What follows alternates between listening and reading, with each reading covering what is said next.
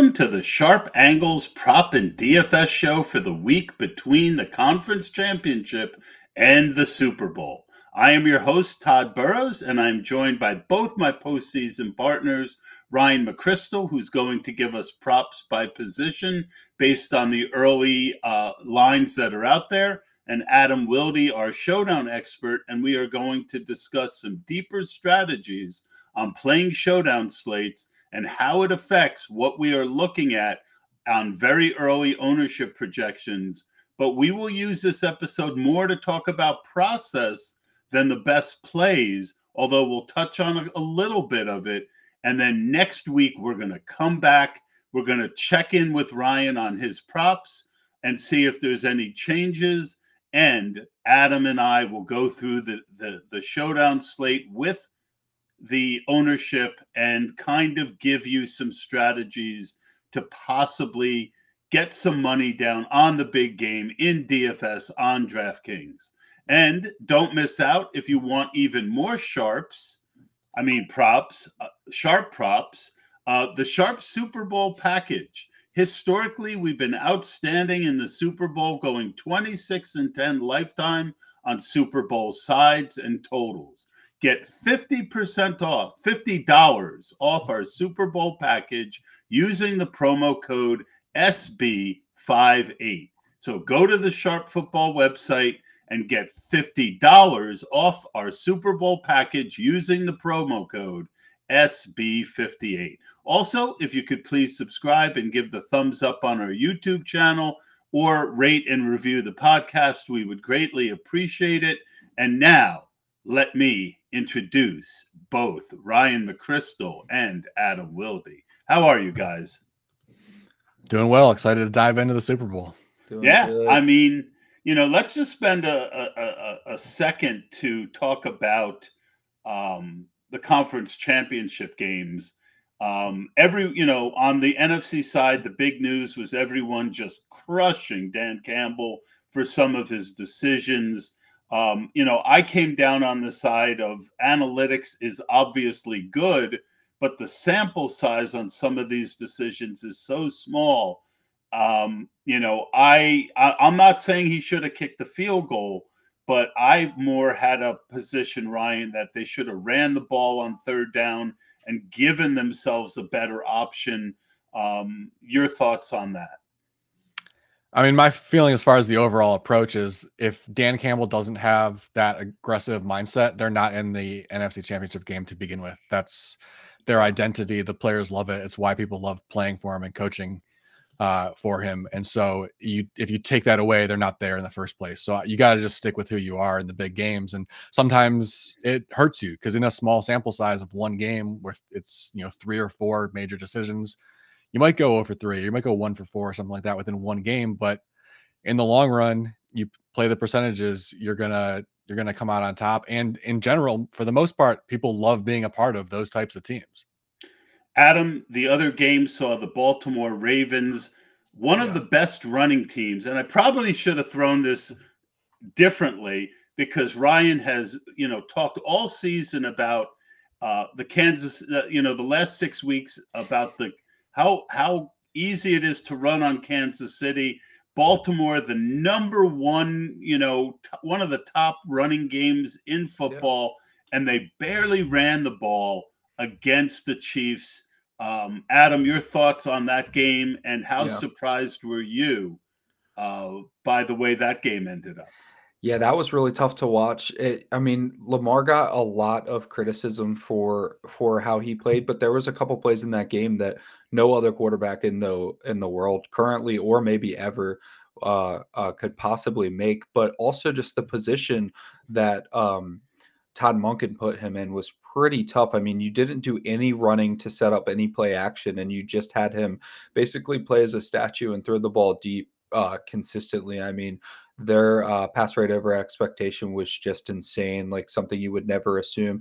I live in the Baltimore area, and my Ravens friend called me to vent. I was talking to him about it. I said, it's kind of crazy that the addition of Todd Monken is certainly what got you to the AFC Championship, but if you would have had Greg Roman for the AFC Championship, you probably won, and then you could have just switched back to Todd Monken for the Super Bowl. It's very interesting, Ryan. I got to throw it to you on this one also. Yeah, I mean that's a good point that Adam brings up, and we sort of touched on it, not exactly in these terms, but we did bring up last week how in these big games it can sometimes be tough to predict because teams will purposely go against their trends, and it seems like that's what they tried to do.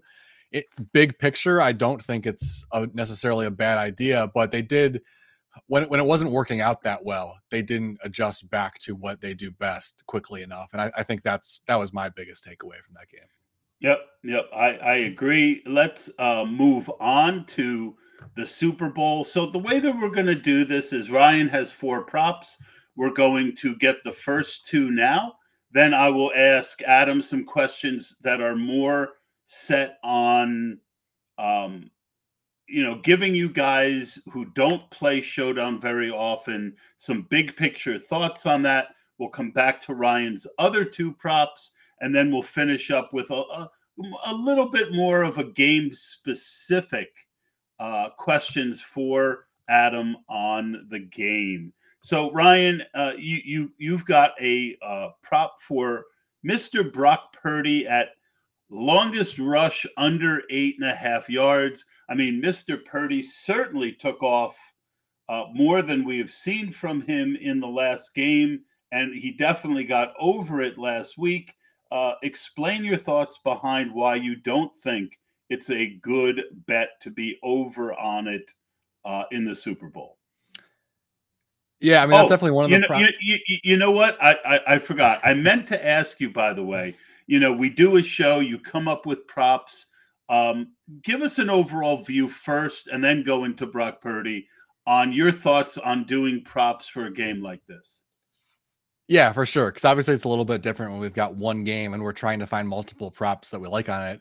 During the regular season, it's fairly rare that I'd give out more than 1 prop on a single game because we got a full slate to really pick and choose the matchups that we like. But obviously here it's it's more fun to have a little bit of action. So we're going to try between this week and next week's show. I'll probably give out 6 to 8 total props. And as of right now, I don't know that any of the props I would give out during the regular season. I think this is a really tough matchup. Well, one of the things that I try to look at when we get deeper into the playoffs and we're narrowing down the pool of options that we have is I try to look at the game and just sort of like what's the most likely game flow going to be like? Can I eliminate some scenarios to try to narrow things down? Like last week with the Ravens, that was one of the factors I took into account. I couldn't really see either team winning in a big way. A blowout either way just didn't seem plausible to me. Felt very confident about a relatively low scoring game that could go either way. And that informed my props. And sure enough, it worked out pretty well. We went 2-0 on the props we gave out for that game. And, if you hit on the game flow, you're probably going to hit on the props as well at a pretty high rate. In this case, I guess maybe I would lean towards saying the most likely scenario is a similar to the Ravens Chiefs game. But anytime Patrick Mahomes is involved, you got to think, shootout is always a possibility. And the 49ers have the potential to keep up in a shootout if Kansas City is able to pick up the pace. So I could see either team winning a low scoring game. I could see either team winning a shootout. I could see either team winning in a blowout too. Like Mahomes, of course, Mahomes can, lead them to put up big points. And maybe Purdy makes a few bad mistakes as we've seen him do a couple times. And Kansas City wins running away 38-13 or something like that. Or the flip side, we've seen Kansas City struggle plenty of times against good defenses this year. And you mentioned already, Kansas City has a rough run defense. Maybe McCaffrey just runs all over them and San Francisco dominates and their defense holds up. And it's like an easy, 31-14 win for the 49ers. Like basically every possible game flow option feels like it's on the table. So that has made approaching these props, I feel like pretty hard to do overall. All right. So now, do you want to continue with Brock Purdy?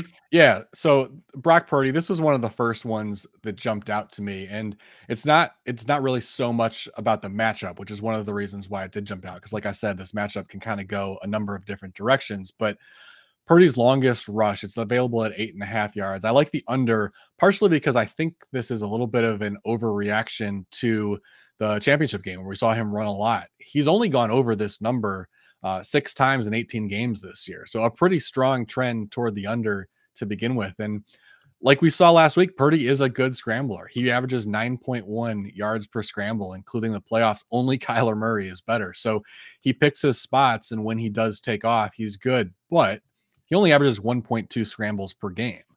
So the odds of him actually, taking off and hitting the over on this aren't great. He only scrambles on 3.2% of his dropbacks, well below the league average of 5%. And you also have to factor in, the run game is Kansas City's weakness. So having a very run heavy game script for the 49ers, at least out of the gate, is likely to be the game plan. That's kind of what they want to do anyway. So if that goes well for them, if they're either in a close game or controlling the game, he's not going to be dropping back to pass at a very high rate either. So he doesn't scramble at a high rate. If he doesn't need to drop back at a high rate either, greater factor in terms of lowering the odds that he takes off and has a 10-yard run or something like that. I think you're, with the line where it is, you're basically banking on like one long run. And so, like I said, it's not too much about the matchup. It is mostly just about betting against where people are going to overreact, because the overreaction, I think, is to take the over here. And so I think it's in our favor to take the under and just bet against what we saw last week. All right. At running back, you've got the aforementioned Christian McCaffrey, and you are interested in his longest rush over 17.5 yards. Yeah, longest rush for Christian McCaffrey. Actually, we're only talking about longest props today, just by coincidence. Longest whatever for a few different guys. This one is a little bit more matchup based, although we do have a decent trend with McCaffrey hitting the over. He's gone over this number in 11 of 18 games this year. But as we said, Kansas City's defense is their weak link, and we've played longest rush props against them and have been fairly successful throughout this season, especially the second half of the year. McCaffrey is just one of those guys that if you don't create early contact against him, he's going to gash you for big plays at some point. And Kansas City, that's where they struggle the most in terms of their run defense. They contact the ball carrier at or behind the line of scrimmage on only 37% of attempts. That's the second lowest rate in the league. And so that's just a really bad matchup against a guy like McCaffrey. When he is not contacted at or behind the line of scrimmage, he averages 8.1 yards per attempt, and 12% of those carries go for at least 15 yards, which is the third highest rate in the league. So he's just one of these runners who's just, it's why he's great. He's got the great combination of explosive ability and vision. So if you're not going to disrupt him at the line of scrimmage and you're going to let him hit the designed hole at a pretty high rate, he's going to break off some big runs. So this prop is just a really good matchup of strength versus weakness in terms of McCaffrey and the Chiefs' run defense. Love it. Let's go to Adam. I know we've touched on it in some of our other podcasts, but give us some of the key differences for those who might not normally, as I mentioned, play Showdown, but are enticed by the big game, want to have some DFS action. What are the major differences between regular daily fantasy and Showdown? And let's start with the concept of the captain mode and how there are no positions per se in your lineup. So captain is by far the most important decision that you're going to make on a Showdown slate. The first thing that you're going to do is identify which team that you feel like you're going to heavily stack. Does not always necessarily need to be the team that wins, although it's hard for a team that loses by like 5 or more to end up being the optimal stacking option. But you will establish what team that you're going to stack first, and then you're going to choose your captains, usually based off of that. Sometimes you can get away with what we would call a 2-4 with one of the maybe wide receivers from the losing team or the non-winning stack team, and then their quarterback or something like that, or maybe a running back and then 4 players from the other team. Sometimes you'll get away with that. But what I want people to consider when they make their captain, when you figure out which team that you want to stack, think about when Josh Allen is 25% owned at captain, okay? And when he hits at captain, you will not cash if you don't have Josh Allen at captain. That's why it's so important to pick the right captain. If you get a captain that is, say, 10% owned, that leaves a little bit of wiggle room, because let's say most contests are paying out the top 23% if you get a good contest. You've got about 13% there. But the other captain is almost definitely going to correlate to the optimal captain. So what that means is when you're building your lineups, consider who your captains are and then build your lineups around who else would succeed based on your captain having success. Because if you don't hit on your captain, you are not going to have a profitable day. And also, it's not. Remember that there are 3-point bonuses on DraftKings. 3-point bonus for 300 yards passing, 3-point bonus for 100 yards rushing, and 3-point bonus for 100 yards receiving. Well, you also get 4.5 for that. So if you have a ton of, say, Deebo Samuel in your lineups, but you don't have any of them at captain, if Deebo Samuel has a phenomenal day, you're probably still going to get obliterated, even though you were way overweight on the field. If you didn't have him at captain, you might as well not be overweight to the field because you're going to get obliterated by the teams who played Deebo Samuel at captain. So also be cognizant of who you played at captain. And if you didn't play that player at captain, you should by default be underweight on them as opposed to the field. Interesting. So if I understand you correctly, what you're saying is let's say there's 4 or 5 guys that you're really considering for captain. Yep. And you choose player A to have a heavy ownership, right? You do 20 max most Correct. of the time. Yep. So you're not going to want to split that up between 6 or 7 guys. Correct. So if there's 4 or 5 captains worthy players, you're likely to pick 1 or 2 of them for most of your ownership. Absolutely. And then you want to be below the field on the other guys that you were considering, because they're not in the captain. You need them to not do well. Did I get that correct? Yeah, absolutely. And on 20 max, I'm usually, and I think I've established by the times that I've been on the show that I'm a little bit more accepting of risk because I do want that top 1% finish. So 4 is usually okay if you're playing 20 max. If you want to go with 4 captains, that's fine. You might only get 3 lineups with 1 guy. I like to have 2 or 3. And my favorite thing to do is to play just the quarterback and his primary receiver, build 20 lineups around those 2 doing well, and then just alternate which one is in the captain spot. It's especially awesome when they're similar price. Awesome. So I had a later question on this, so I'll save it and try and remember the angle that we wanted to talk about. Another key factor in showdown slates is that defense and kickers are part of showdown slates where we're not used to playing defense and kickers anymore. Typically, when do you tend to want to use these options? And do you think this slate is a good one for using them? This is like my favorite part. This is for like the nerds of the world to just kind of really nail down. I mean, most people just overlook kickers and defense, but you can really nerd out over how you utilize these guys. There's a lot of different rules that I follow. For one, if the defense is really highly owned, then I usually won't play them, and vice versa. But other things that are showdown specific to consider is that if you're going to run an onslaught, which means 5 players from one team, generally, well, first of all, the 1 player from the other team you would not want to be the defense. And then for 2, you should strongly consider the team defense for the team that you are creating the onslaught around. So if you have 5 San Francisco 49ers, you have a very, very good shot of their defense being in the optimal lineup, because clearly the Kansas City Chiefs will have not scored a lot of points. So that does not mean that if you run an onslaught that the 49ers defense needs to be in every one of your lineups. But if you're running a lot of onslaughts, you should have a lot of the 49ers defense. The other thing that I personally don't like to do, and I have no data supporting this, I cannot stand when I run a 5x1 or a 4x2 with the defense of the team that I'm favoring, and then I run the opposing kicker, because it drives me crazy when I lose points from my defense at the same point as gaining points from my kicker. Don't have any data supports that's not a winning strategy, but I cannot stand when that happens. Probably because I lost a tournament because of a late field goal, taking points. I gained points for the field goal, took points away from my defense. So that's another strategy that or another rule that I tend to place. That is really good information. and I am very happy that you gave it to us. I wish we had 2 hours so I could just continue to pick your brain on some of these strategies, but at least we're giving the people out there some of the most important thoughts on how to do these things. So my next question is: you mentioned that you like to play the quarterback.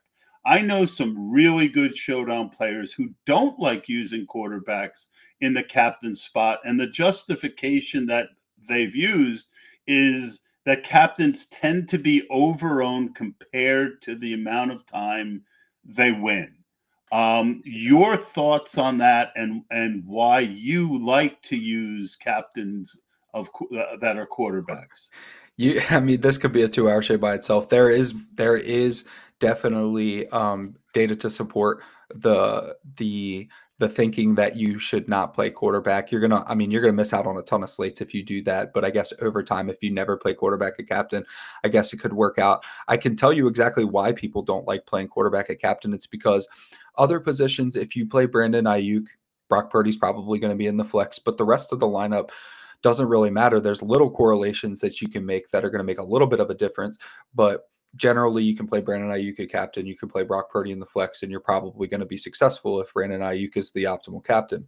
If you play Brock Purdy at captain, you can single stack him, double stack him, triple stack him, quadruple stack him. Any of those four options could be the optimal outcome. So if you play Brandon Ayuk at captain and he's the optimal captain, you're likely to have a great day. If you play Brock Purdy at captain and he's the optimal captain, but he's the optimal captain with a triple stack, I mean, you could have a million Brock Purdy double stacks and you just didn't have enough of the players that he brought with him, and you don't have a profitable day. I will say the quarterbacks outside of like Josh Allen and Lamar Jackson are typically like sub 15% ownership.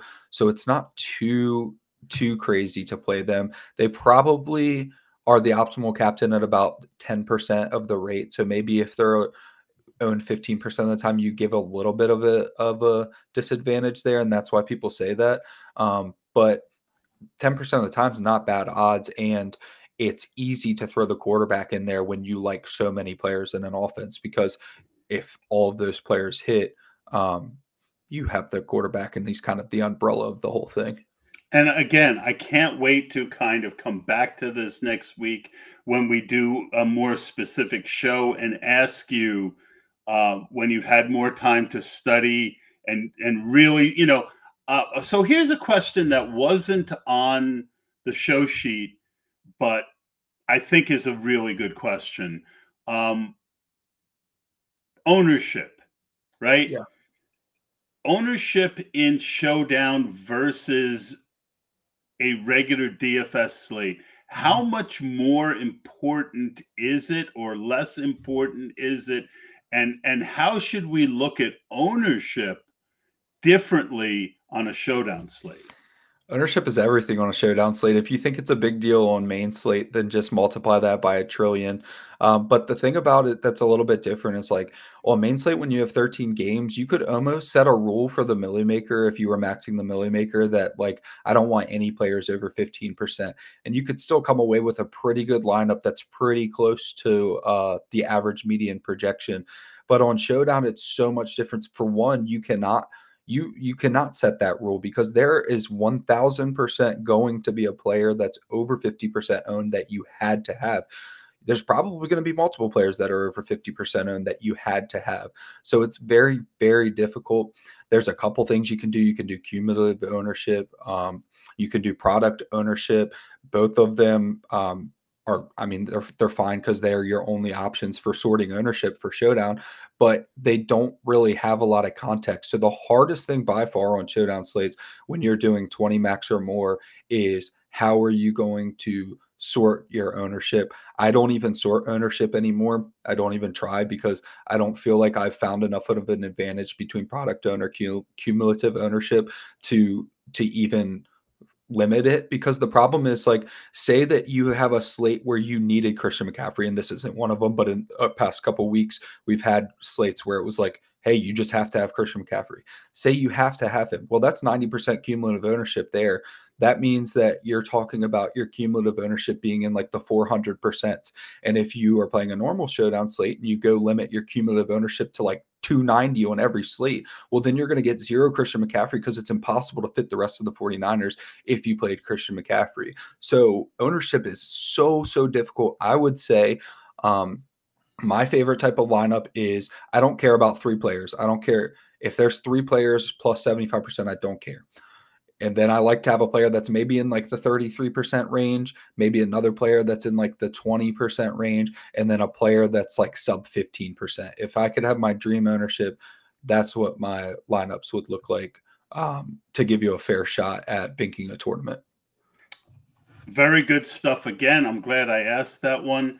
And I think, again, we'll look at ownership from a more specific way and how to handle it. I did have one last question before we get back to Ryan. And you did touch on it already. Construction. You talked about an onslaught. You talked about 4-2. Basically, what he's saying, for those of you who haven't played it before, is that there are 6 total positions in showdown slates, 1 captain and 5 other people. So there, a lot of the strategy is based, Adam, on the teams, and you mix in the ownership. But if I just had to say to you, how often do you do a 3-3? How often a 4-2? And how often? And the other thing, you have to play at least one player. You can't go 6-0. So an onslaught is considered 5-1. 4-2 is going to be more popular than probably anything. And then you're going to see a decent amount of 3-3s. Give us your thoughts on this game of, because it does look like a pretty tight game. Yeah. Why would you do a 3-3, 4-2, or 5-1, and why wouldn't you? That's a really tough question too. Usually I'm only playing 4-2s and 5-1s. I play way more 5-1s than probably anybody. And I don't necessarily know. I mean, it's going to take years before I know if that's a long-term winning strategy. But I guess to take a big picture look at that, on average, you're going to have like 30 to 40% of the field playing 3-3s, because they're the coziest builds. You don't have to take a stand on a team. You can just play 3 people from one team, 3 people from another. And then from there, it branches out. 4-2 for the team that's favored is usually going to be like, I don't know, another 25, something like that. And then 2-4 from the team that's not favored is probably going to be closer to like 20. And then your onslaughts for either team are going to be really low, like 10%. Okay. So those are things you need to consider when you're building your lineups, but that's not easy to say, hey, I'll never do 3-3s, because guess what? When the Steelers are playing the Patriots in winter and it's just an ugly game and all the pricing is the same because DraftKings knows you don't want to play anybody, then fire all the 3-3s you want, because there's no lean. But when you have pricing differences, like I know we're not getting too much into this week, but it's just a good example. When you have a lot of studs on the 49ers and then you have a lot of cheaper options on the Chiefs, it's going to dictate how you build your teams in that way. And it's such a close game. You don't really need to say, hey, the 49ers are winning this game because they're 2-point favorites. No, it's probably more of a coin flip than even the 2 points that they're getting, which means you don't need to feel like you need to have 4 or more 49ers or 4 or more Chiefs. But what you do need to do is be consistent. If you have 20 lineups, if you have 20 lineups, my recommendation is, if you have a single lineup that is 4-2 for the 49ers, you are done with any lineup that might be 4-2 or 5-1 with the Chiefs. I would just cut them out. I take them out of my CSV and I'm done with them. That's just how I play it, because you're shooting for the top 1%. So if you're trying to get the top 1% and you want to bink a tournament, why would you divide your chances of winning? If your player pool is correct and your builds are correct, you want to multiply your chances of winning by keeping a tight player pool, keeping tight builds. So if you pick the 49ers in any way, like any of your lineups are coming out, hey, 4-2 49ers, I like that. Stick to 4-2, 5-1s, and 3-3s, favoring the 49ers. All right, that's really good stuff. Let's circle back to Ryan. It feels like a while since we ran it over to you, but we've got another running back that you have a prop on. It is Mr. Maximum Effort, Minimum Yardage, Isaiah Pacheco. No one works harder for less. Isaiah Pacheco. Yeah, Isaiah Pacheco, I'm going to be on the under on his longest reception. It's available at 10.5 yards. This is it's similar to the Brock Purdy prop when we talked about that. It's really just following a trend more so than the matchup. He only has 6 receptions longer than this all year, including the playoffs. So in order to bet the over here, you'd really have to have some reason to expect increased usage to boost the odds of one of those catches turning into a playoffs. Yes, the playoffs. They brought that back for the DraftKings commercial. I thought that was pretty funny. Yeah, we haven't heard enough of that over the past 25 years. Sorry. I had to. I didn't mean to, well, I did mean to interrupt you, but I'm sorry for doing so. No worries. So, as I was saying, like the odds, he has not hit this at a very high rate. Only 6 catches over this number all season. So, if you're going to bet the over, you need to expect increased usage because he's not hitting the over at a very high rate. So, you're going to have to hope that he's getting 4 or 5 catches basically and hope that one of those breaks for a longer run. And I had a hard time figuring out a reason to expect that in this matchup. From the Chiefs' perspective, going up against the 49ers defense, I don't really see any reason there based on their 49ers schemes. They're pretty close to league average in terms of their usage of 2 high, single high usage. They mix it up a lot to try to confuse teams. So I don't think we can anticipate the Chiefs like leaning heavily into one game plan or another based on coverage. And then just from an overall perspective, the 49ers, they don't give up a ton of catches to 49ers, or they don't give up an unusual amount of catches to running backs. Opponents target running backs against the 49ers 19.5% of the time. League average is 18.6%. So they're kind of league average in that regard as well. And then in terms of their tendency to give up big plays, 49ers give up 10 or more yards to running backs 25% of the time. League average is 24% of the time. So really any way you kind of break this down, like from a coverage scheme perspective, from like their tendency to give up big plays, the 49ers are kind of right around the league averages. So there's just not a reason to expect increased usage for Pacheco. So to bet the over, you'd just be betting on, it's like a blindfolded dart throw. You're hoping that one of those plays is an outlier. He's not hitting these at a very high rate, so let's play the numbers and take the under here. Awesome. All right, let's get to your last prop, which is Mr. Brandon Ayuk over 24.5 yards. That's, I mean, just from doing the show with you, that's one of the higher ones, isn't it? It is on the higher end, but for a player like Ayuk, I was actually expecting this to be a little bit higher. As I said, I don't like a ton of props that are available for the Super Bowl right now in terms of like, would I play this, in week 12 or whatever. This is one that I might play during the regular season as well. It's probably my favorite prop, at least at this point. Obviously, there's still plenty of time to research and plenty of time for numbers to move. But at this point, I think this might be my favorite prop. Longest reception for Ayuk over 24.5 yards. And it's partially based on the coverage scheme. And we talked about this last week, actually, both from the Chiefs' perspective on defense and the 49ers' perspective on offense. The Chiefs, as I talked about last week, they prefer to play 2 high coverage. I believe it's the second highest rate overall. However, they shift to single high against the run heavy teams because it allows them to stack the box. And we talked about that last week and how they would approach the Ravens. We were expecting them to make that shift, even though it goes against their overall trend. And sure enough, their single high usage on the year is 36%, but it bumped up to 46% against Baltimore. So that was just another data point for us to heading into this game where obviously the 49ers are also a run heavy team. I think we're going to see the same thing. I think a lot of single high coverage for them because they want to be able to stack the box at a higher rate. And then obviously, if you have 2 safeties deep, it makes it harder to stack the box. So expecting a similar approach from the coverage standpoint, a lot of single high coverage. And with the Kansas City, that means a lot of cover 1. That's their preferred single high coverage. And I think this is where it really the matchup starts to look pretty bad for Kansas City when we dig into these numbers, because the 49ers against cover 1, 17% of their plays produce 20 or more yards. That ranks first in the league. That's not just focusing on Ayuk. That's just overall from their passing attack. So if they're going to lean into cover one because they want to stack the box, the opportunity for big plays for Purdy in the passing game is definitely going to be there. Kansas City in cover one, 12% of plays they allow 20 or more yards. That ranks 26th. So this is very much a strength versus weakness. So the potential for some really big plays in the passing game for the 49ers, I like it a lot. And so, why are we playing Ayuk here? Digging into just their target share breakdown against cover one, we talked about this last week as well. Anytime that they think they've got a one-on-one matchup with Ayuk, it's almost an automatic check to him that they want to test almost any cornerback one-on-one against Brandon Ayuk. So they will throw to him if Kansas City is in a lot of these looks, probably multiple times throughout the game. They'll test them downfield.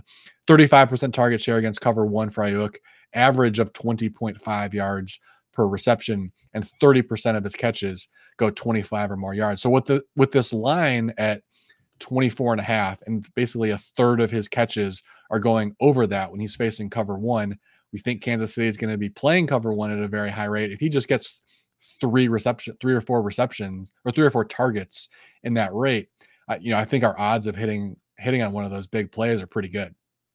That's awesome information as always.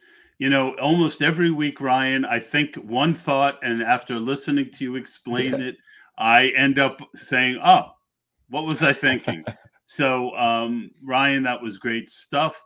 I also want to remind everyone, if you want to get all of Sharp Football's stuff for the football package right now, you can get it $50 off.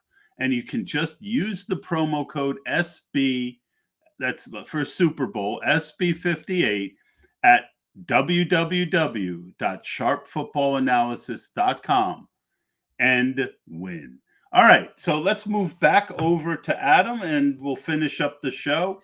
Are there any other things, Adam, that we should know or rules you want to try and break in the optimizer?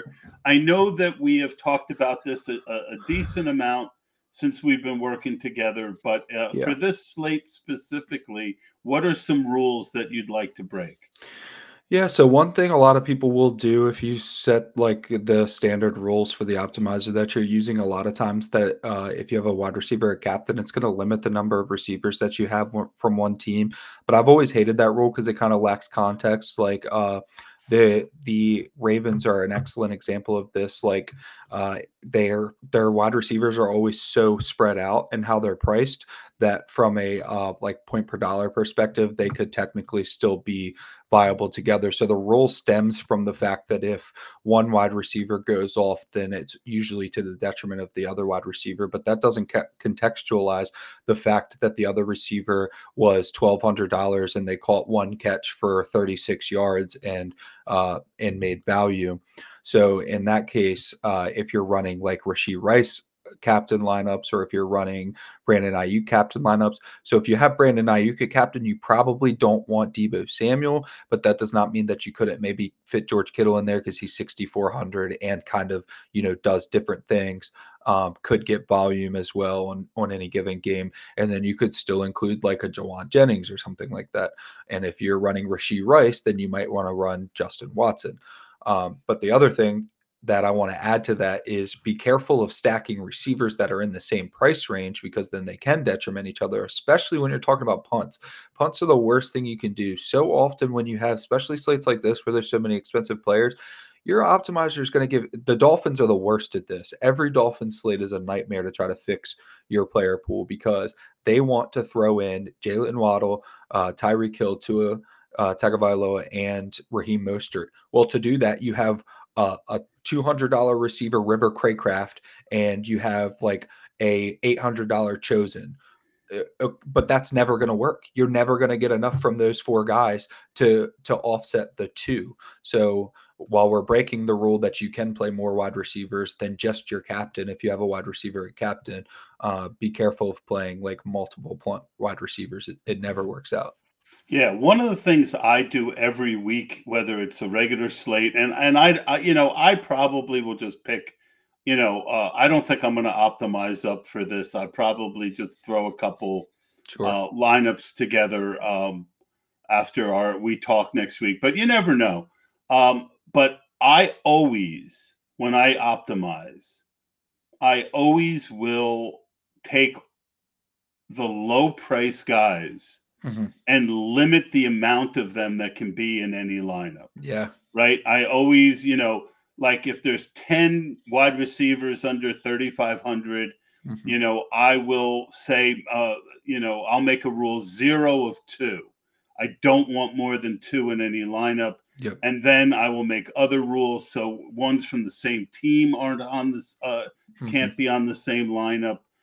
You really want to be careful with that. So I thought that was an excellent point.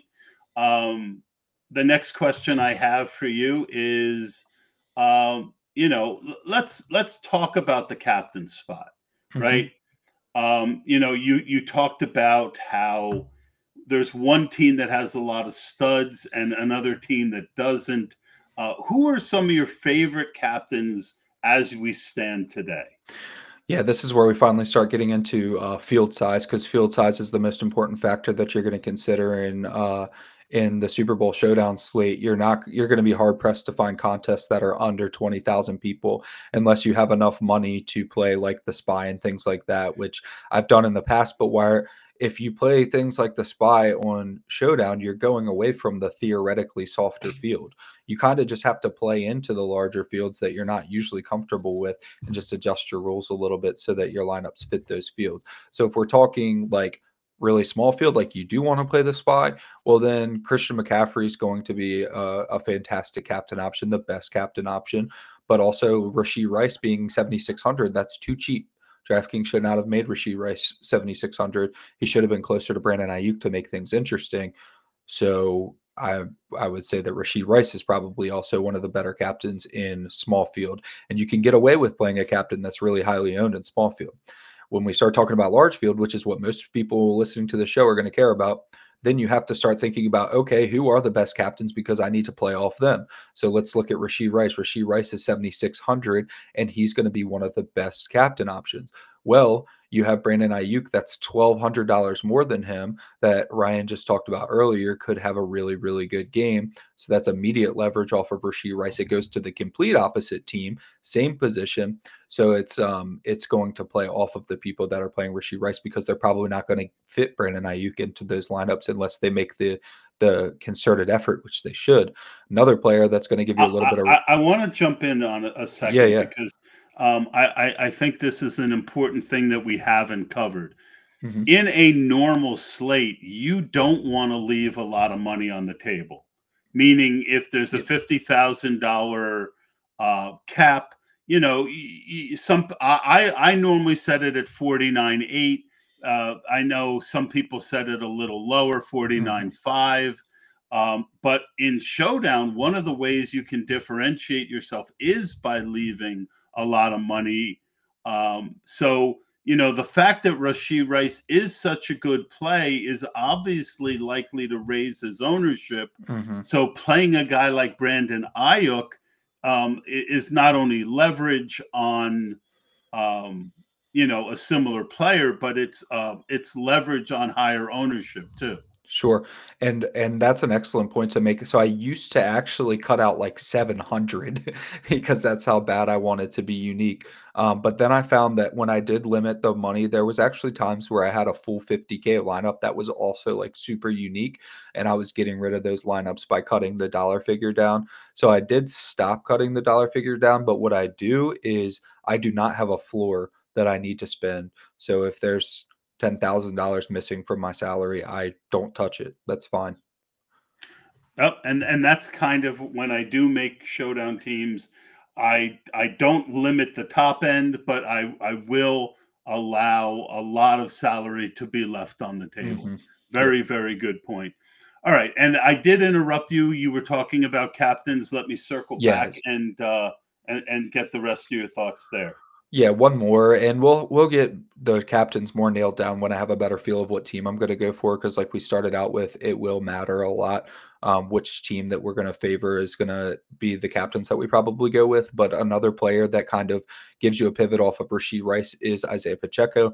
Not only is he naturally negatively correlated because he's a running back as opposed to the wide receiver one, but he's also in the same price range, and he's $400 more, and he has a lower median projection.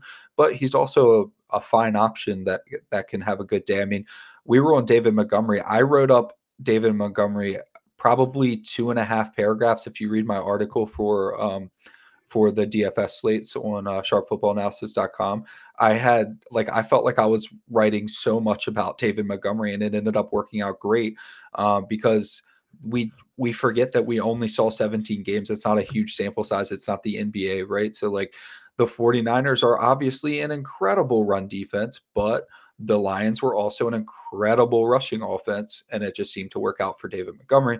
Same thing for Isaiah Pacheco this week. Do I think that it's a fantastic game environment and a fantastic matchup for him? No, but he's fantastic leverage off of Rashee Rice, and he's probably has a better chance of being the optimal captain than he's being given credit for, or that his ownership is going to indicate. All right, last question for me. And I don't want to get into this too deeply, but just throw out a couple low-price names that that should be on people's radars. Yeah, so the important decision is going to be like, especially if we end up landing on the Chiefs, it's going to be Justin Watson or Marquez Valdes-Scantling, and you're probably just going to let ownership make that decision for you because Marquez Valdes-Scantling's 3,000, Justin Watson's 2,400. I'd lean Justin Watson because he's been a more reliable target throughout the year. If this were like 5 years ago in Showdown, I could tell you that MVS's ownership is going to be too high because he sealed the game last week. That doesn't matter anymore. Everyone's too sharp to care that MVS caught one long pass last week and was a folk hero. It's not going to affect his ownership. So Justin Watson will probably be the higher end player, and that's going to be an important decision point to watch. Like we said earlier, do not play them together. I mean, you have a very, very low chance of two cheap receivers hitting. So I'm probably going to end up having more Marquez Valdes-Scantling than I do Justin Watson, even though I feel like Justin Watson is the better play. Ryan, a lot of great information out there. Any final thoughts? No, I mean, I'll wrap up by saying like what I said at the beginning is that this is a tough slate. So I'll obviously keep that in mind. I think that's really one of the important factors with such especially any Super Bowl, but especially one that seems to be a really, really good matchup with a lot of possible outcomes on the table. You got to keep that in the back of your mind as you're approaching props and also DFS as well. A lot of different potential game flow that has a huge impact on DFS, just as it does with the props. Awesome, Adam. As always, some amazing information. Ryan, I've already praised you enough. I won't do it anymore because I don't want to see you blush on camera. I really appreciate working with you guys. It's been a great season. I'm looking forward to finishing it up strong next week. And again, don't forget $50 off with the code SB58 at www.sharpfootballanalysis.com, and we will see you next week.